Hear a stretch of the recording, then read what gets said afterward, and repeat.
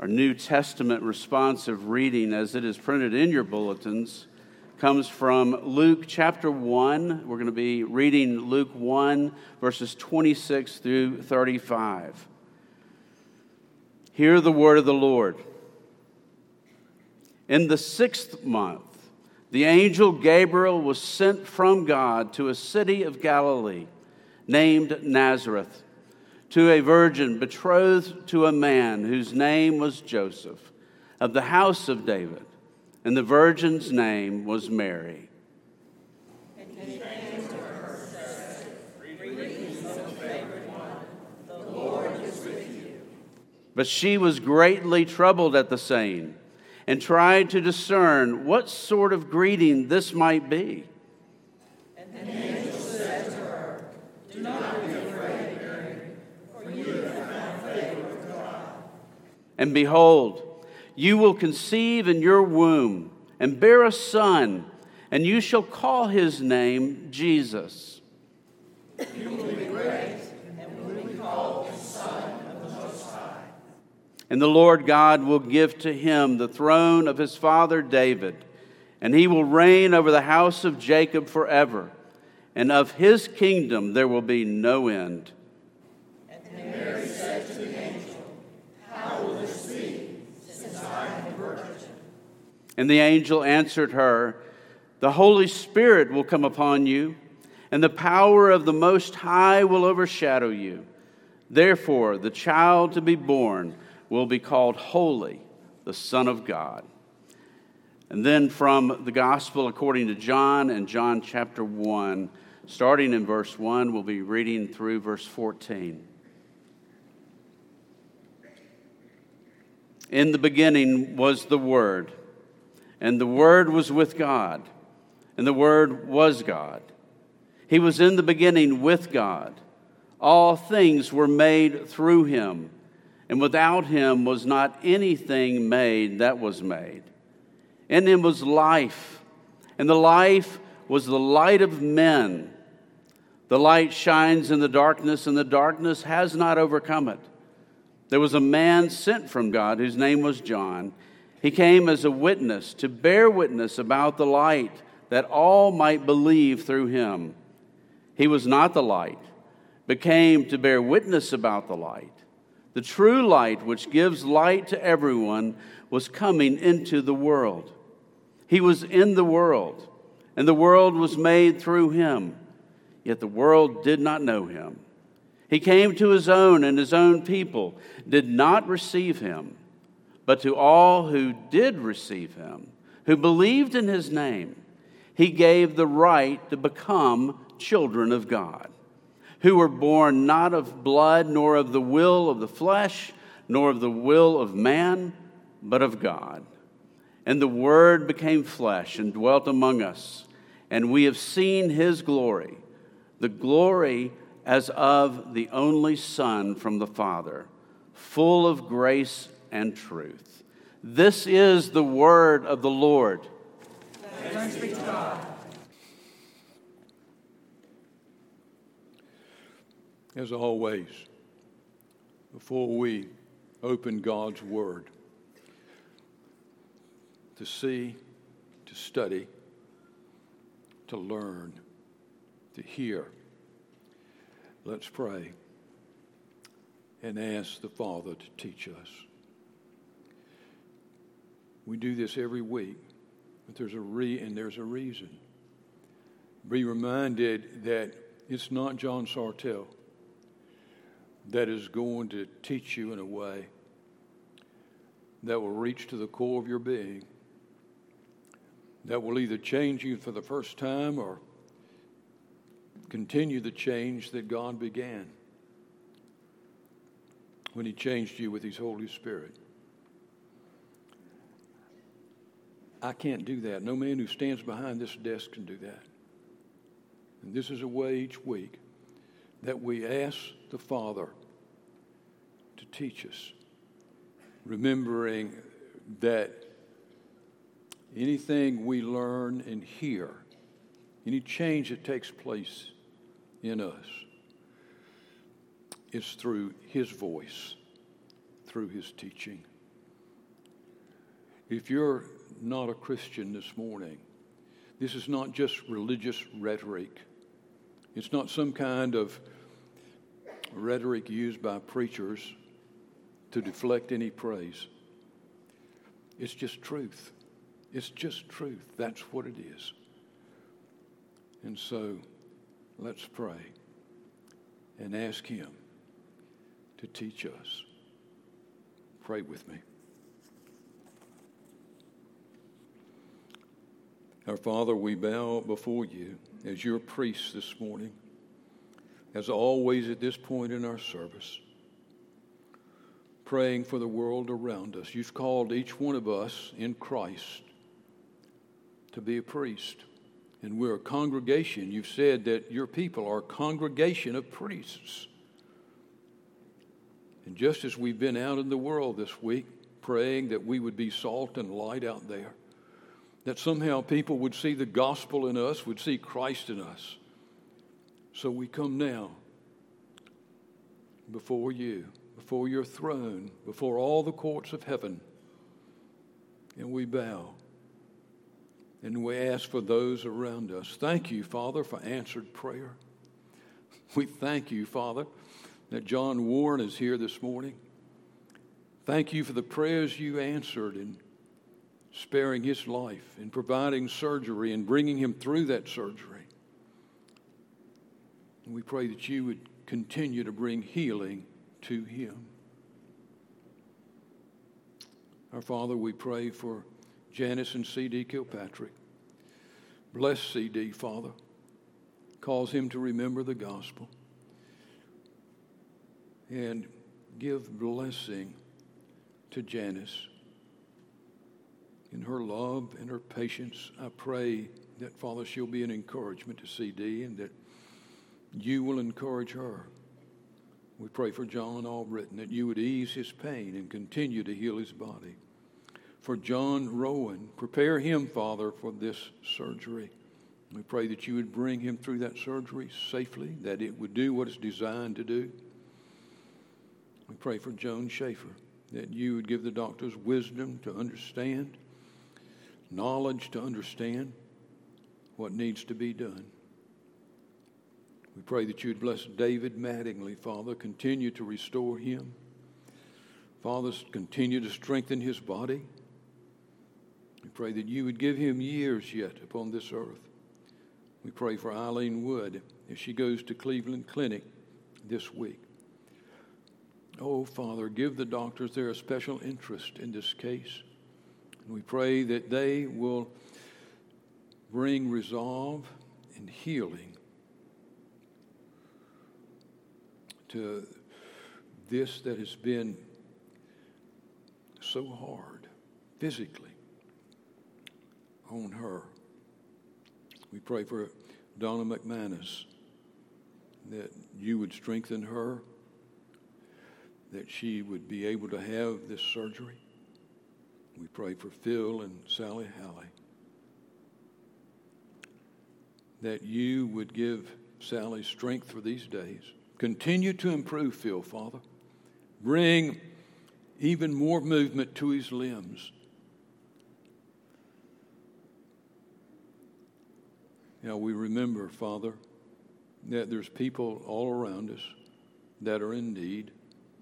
In this congregation this morning, there's marriages that need healing.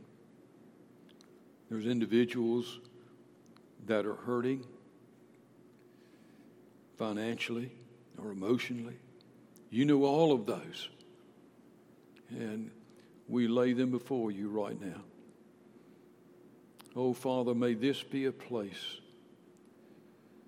where your people find comfort and where your people find healing. And now as we open your word, our Father, we pray that you would teach us. Cause us to hear your voice in our hearts. Awaken us to the power of the gospel, to the power of the incarnation. We pray that when we leave here in a few minutes, that we will know you have spoken. Oh, Father, change us. maybe some of us for the first time. We pray for the glory of Christ. And in his name, amen.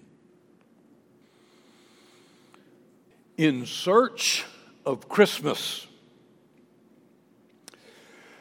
This Christmas of 2023, our secular culture finds itself in an anomaly.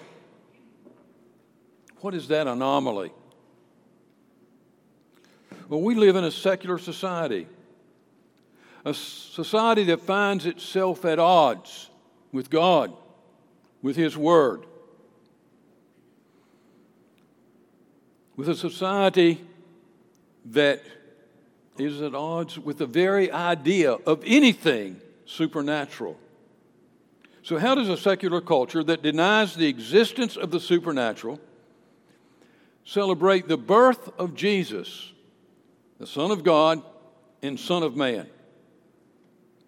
That's the anomaly. How can they do that? How can a secular world celebrate the miraculous virgin birth? How does a secular world celebrate the appearance of that angel to Mary and Joseph and the shepherds?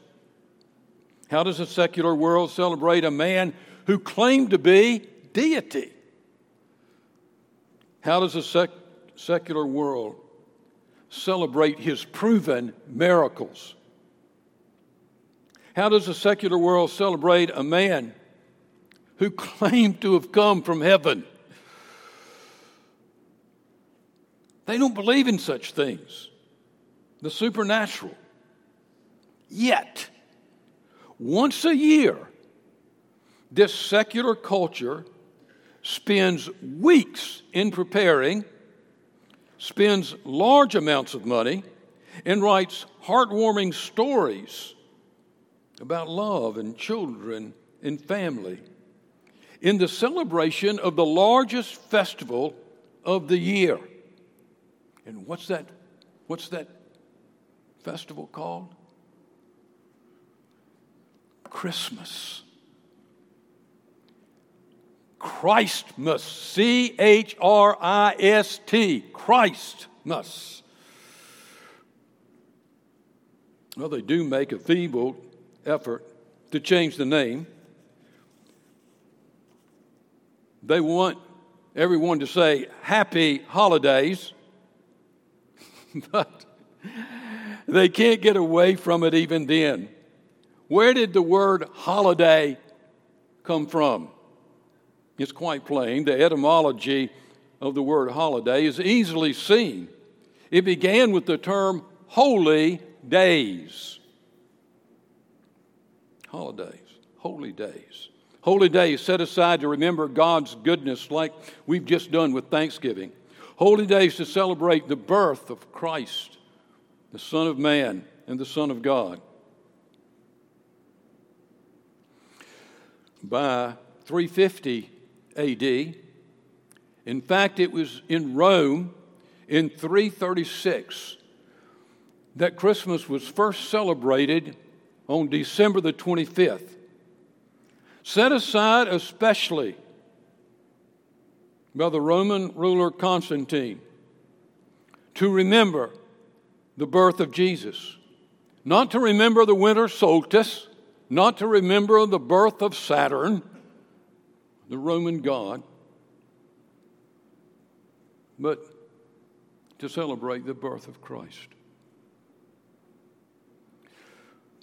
1,000 years ago, the word Christmas began to be used.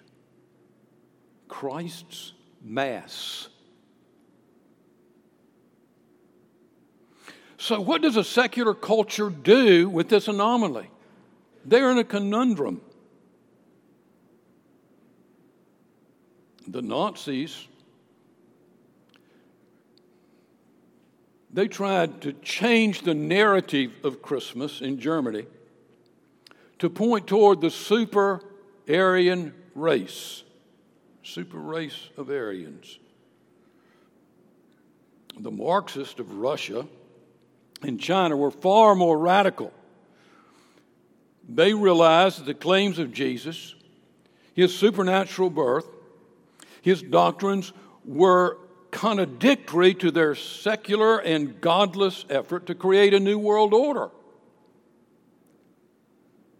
So they resolved to literally crush, destroy, and annihilate any worship or celebration centered on God and Jesus, and that included Christmas. It just had to cease to exist. Now, that is the anomaly in which our own secular culture is living in December of 2023. That's been their conundrum every Christmas and again this Christmas. They are in search of a Christmas without God. An incarnation, they're in search of an incarnation, in search of a Christmas without an incarnation. In search of a Christmas without the claims of Jesus to be the Son of God and Son of Man. They're in search of a Christmas without angels, without an atoning cross, without a resurrection.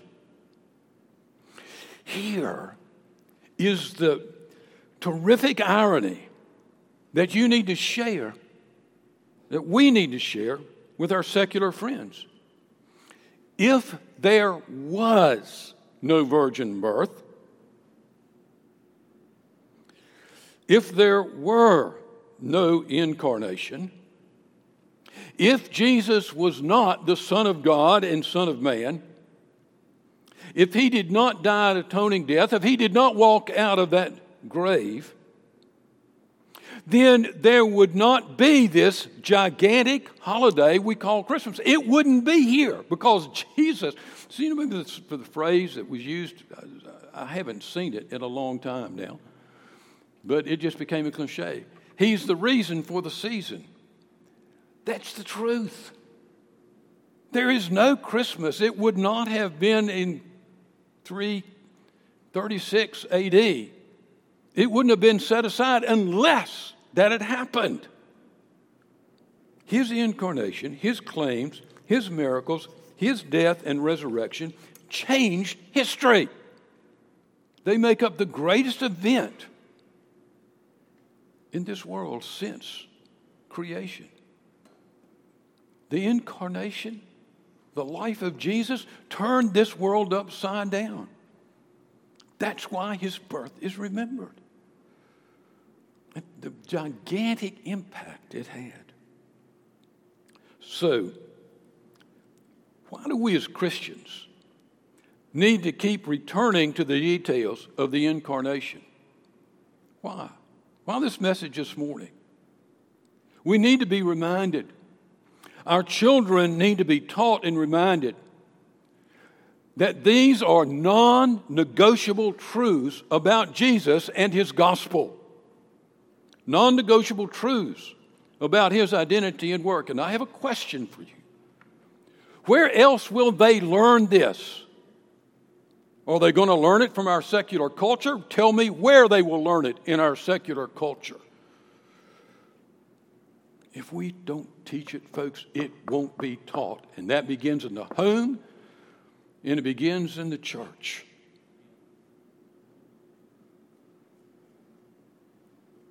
The celebration of Advent throws the supernatural into the secular public arena.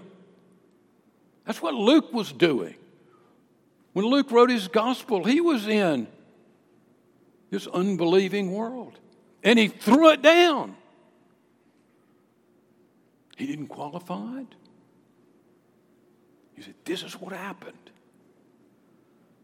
It throws the supernatural into the public arena, whether we're in Memphis or New York, whether we're in Seattle or Miami, whether we're in the 1st century or the 21st century. So, as our secular culture's in search of a Christmas that they're trying to reinvent to suit their own desires, we must make sure we understand once more the non-negotiable truths of the incarnation. For without these truths, there's no Christmas. Without Christ, there's no Christmas.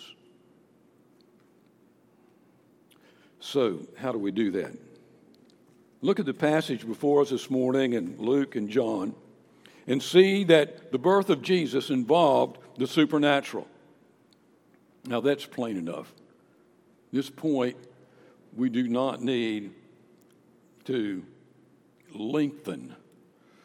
The birth of Jesus involved the supernatural. Look at Luke 1, 26 and 27. In the 6th month, that's the 6th month of the pregnancy of Elizabeth with John the Baptist. In the 6th month of her pregnancy, the angel Gabriel was sent from God to a city of Galilee named Nazareth, to a virgin betrothed to a man whose name was Joseph, of the house of David. And the virgin's name was Mary. So notice this angel shows that's supernatural. Sent from God, that's the supernatural. One cannot speak of the birth of Jesus without referring to the supernatural. Just saying that an angel appeared, that invokes the supernatural.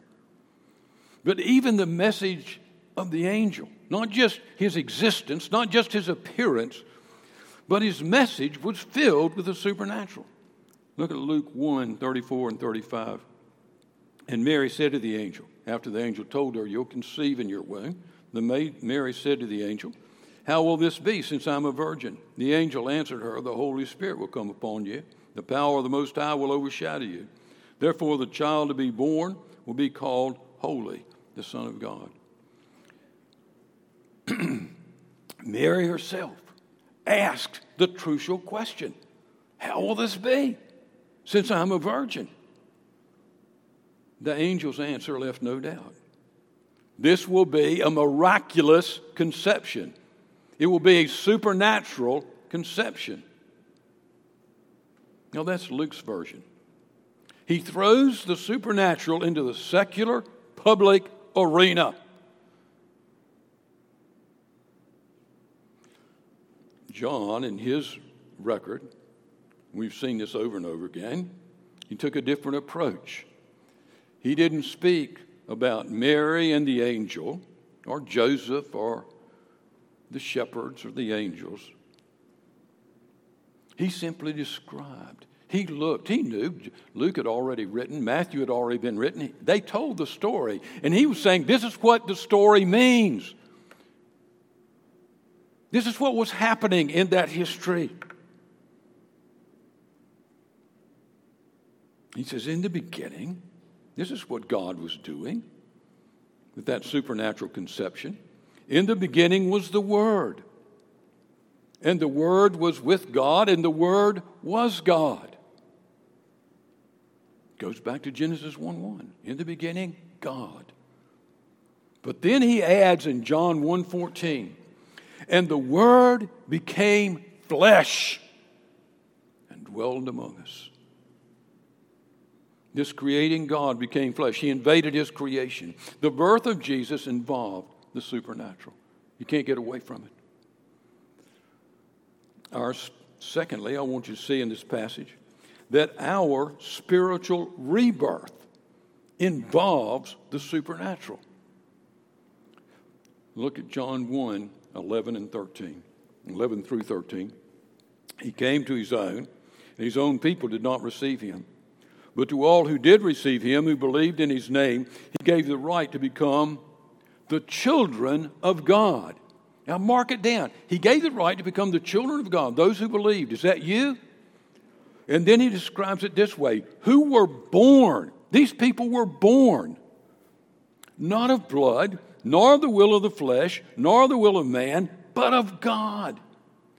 His chief subject was the supernatural incarnate birth of the Son of God. That's his main topic. But he also spoke of the supernatural rebirth of sinners like us. That's only a few paragraphs later, looking at the Greek. at the beginning of chapter 3 that John records the first extensive conversation of Jesus about this rebirth. He goes back to John 1, verses 11 to 13, and he talks to Nicodemus, a Pharisee who had come to talk to him. He talks to him about being born again. Look at John 3, 1 through 5. Now there was a man of the Pharisees named Nicodemus, a ruler of the Jews. This man came to Jesus by night and said to him, Rabbi, we know your teacher come from God, for no one can do these signs that you do unless God is with him. Jesus answered him, truly I say to you, unless one is born again, he cannot see the kingdom of God. Nicodemus said to him, how can a man be born when he's old? Can he enter a second time into his mother's womb and be born? And Jesus answered, truly, truly, I say to you, unless one is born of the water, that is a physical birth, and the Spirit, capital S, Holy Spirit, he cannot enter the kingdom of God. Now, we usually let John 3, where he talks to Nicodemus this way about being born again, we let it stand alone. This just comes out of nowhere.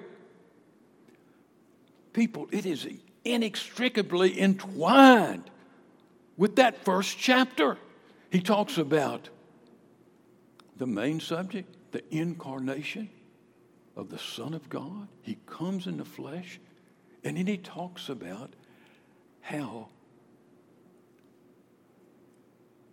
people who believe are born again, are born not of the will of flesh, nor of the will of man, but of God. John 3 is inextricably tied to that. Nicodemus was a leader among the Pharisees, a very strict religious group. He was very powerful, very wealthy. He was the epitome of a man who believed he could be saved by his own works, by what he did.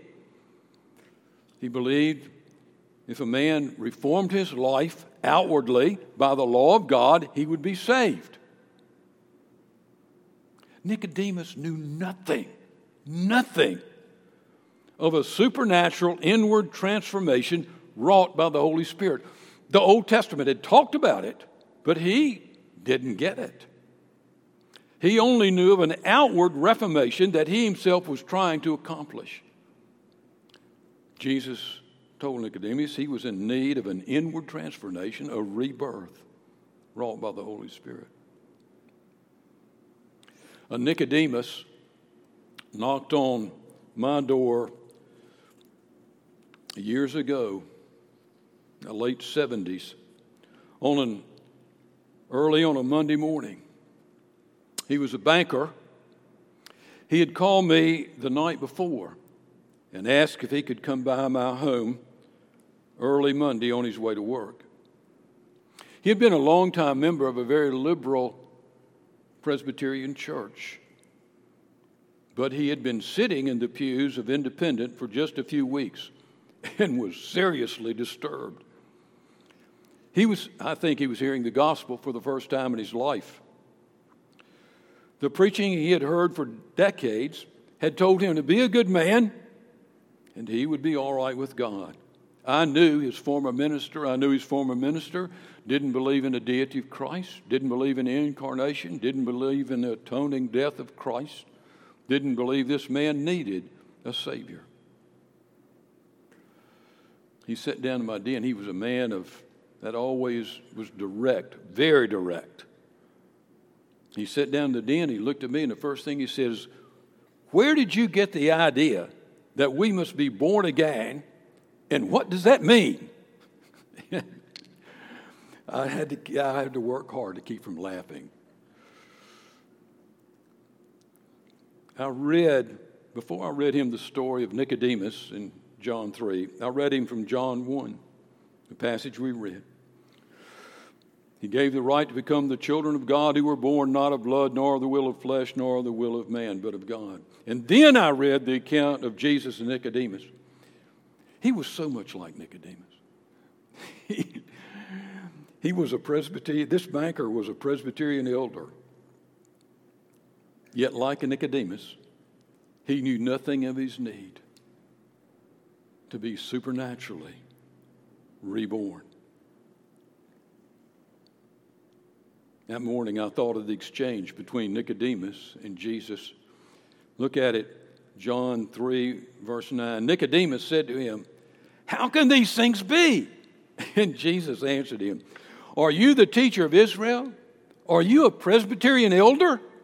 And you do not understand these things?" Let me ask you a question. In John 1 and 3, is the new birth that is described something that you do or something God does? It's quite plain. There's no way around it. It's a transformation of your inner being, supernaturally wrought by the Holy Spirit. So John moved easily from the supernatural birth of Jesus to our own supernatural rebirth. The birth of Jesus involved the supernatural. Our spiritual rebirth involves the supernatural. Thirdly, the supernatural birth of the incarnation explains the extraordinary miracles of Christ. Look at John 3:2. This man came to Jesus by night and said to him, "Rabbi, we know that you're a teacher come from God. For we know you've come from God. Why do we know that? For no one can do these signs." He didn't say miracles. He said signs. He understood that these miracles were signs about Jesus. No one could do these signs. No one can do these things that you do unless God is with him. If you're standing there, you want to look at Nicodemus and say, "You think? Really?" No other man we've ever known in the history of mankind could make the blind to see just by telling them to see, just by command, by fiat. No one else could walk up to a man who was paralyzed and say, "Walk," and the man walked. That could speak and stop storms. That could speak and raise the dead. Folks, the incredible words of John 1 are proven.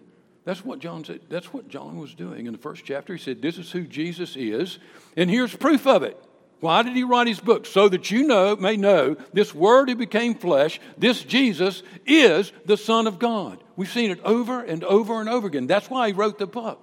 So he says who he is in the first chapter, and for the rest of the book, he says, now look at what he does. It proves, the rest of the book proves the truth of chapter 1. When my college professor, my Western Civ professor, would say to me, "John, how can you believe in the miracles of Jesus?" I would always answer in the same way, with the same answer. But he kept asking the question, and I wouldn't change my answer. I would always reply, "Dr. Clayton, if he is indeed God, what would you expect him to do? If there were no miracles and Jesus claimed to be God, you would say to me, well, John, where are his miracles? Why didn't he prove he was God? Why didn't he do something?" The birth of Jesus involved the supernatural. Our spiritual rebirth involves the supernatural. The supernatural birth of the incarnation explains the extraordinary miracles of Christ. Fourthly, again, we enter the picture. Fourthly, the supernatural rebirth of Christians explains our lives. We say we've been born again, we've been changed.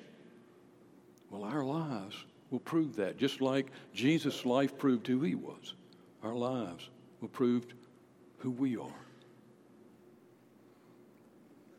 Just pick any book in the New Testament, pick any page in the New Testament, and you're going to see this truth.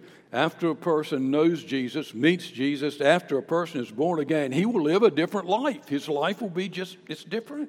It's plainly stated through the entire New Testament. Jesus said what in the Sermon on the Mount? He said, your lives will be salt and light out in the world because of me, because of your relationship with me. Your life is going to be salt and life. It wasn't that way before you were born again. Why do we live the way we live? Because we've been born again.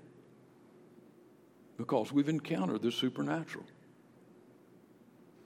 Paul, in Galatians, in Ephesians, says that the world, you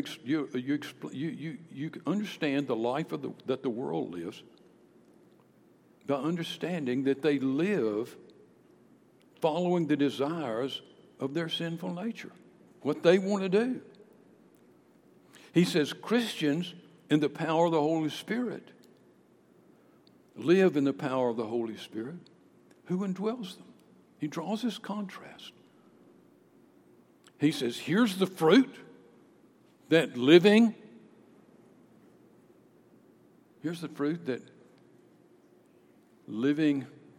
following the desires of your sinful nature, here's the fruit that will be born. Here's the fruit that will be in your life through the power of the Holy Spirit. And there's a difference. Now, you can't look at this, people, and say, well, that's for super Christians. No, I'm not talking about super Christians. Any Christian. If you are a Christian this morning, there's two facts about your life that you cannot contradict without contradicting God Himself, without contradicting Scripture. The first fact is that you were changed by the Holy Spirit. You could not have had faith and believed apart from the Holy Spirit. The second truth is that Holy Spirit indwells you.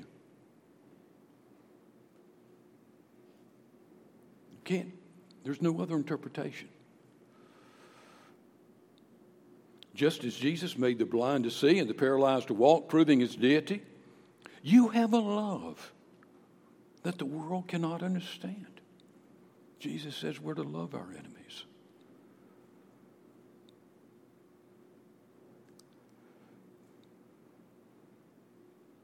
We have a joy that sings songs in the darkness.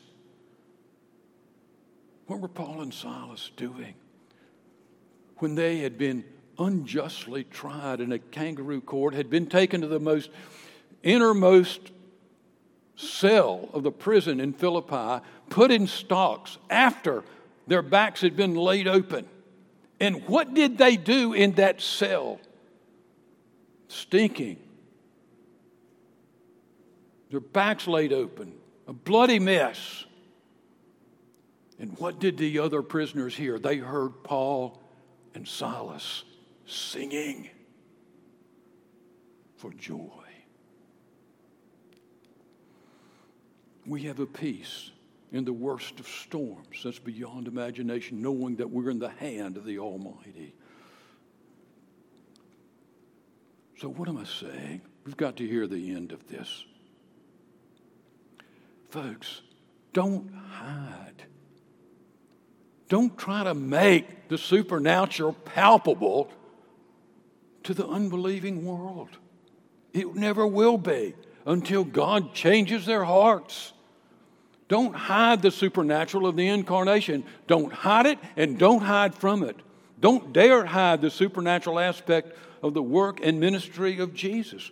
Don't denigrate the supernatural nature of what has happened to you. Don't hide. Don't run from it. We must get back to the supernatural nature of our faith, the supernatural nature of our doctrine. That will be a powerful testimony. That will be our testimony to the secular culture around us. We must get back to the supernatural nature of who we are if we're going to counter this pervasive secularism that is even part of the atmosphere in which we breathe now in our culture. Folks, the gospel filled with the supernatural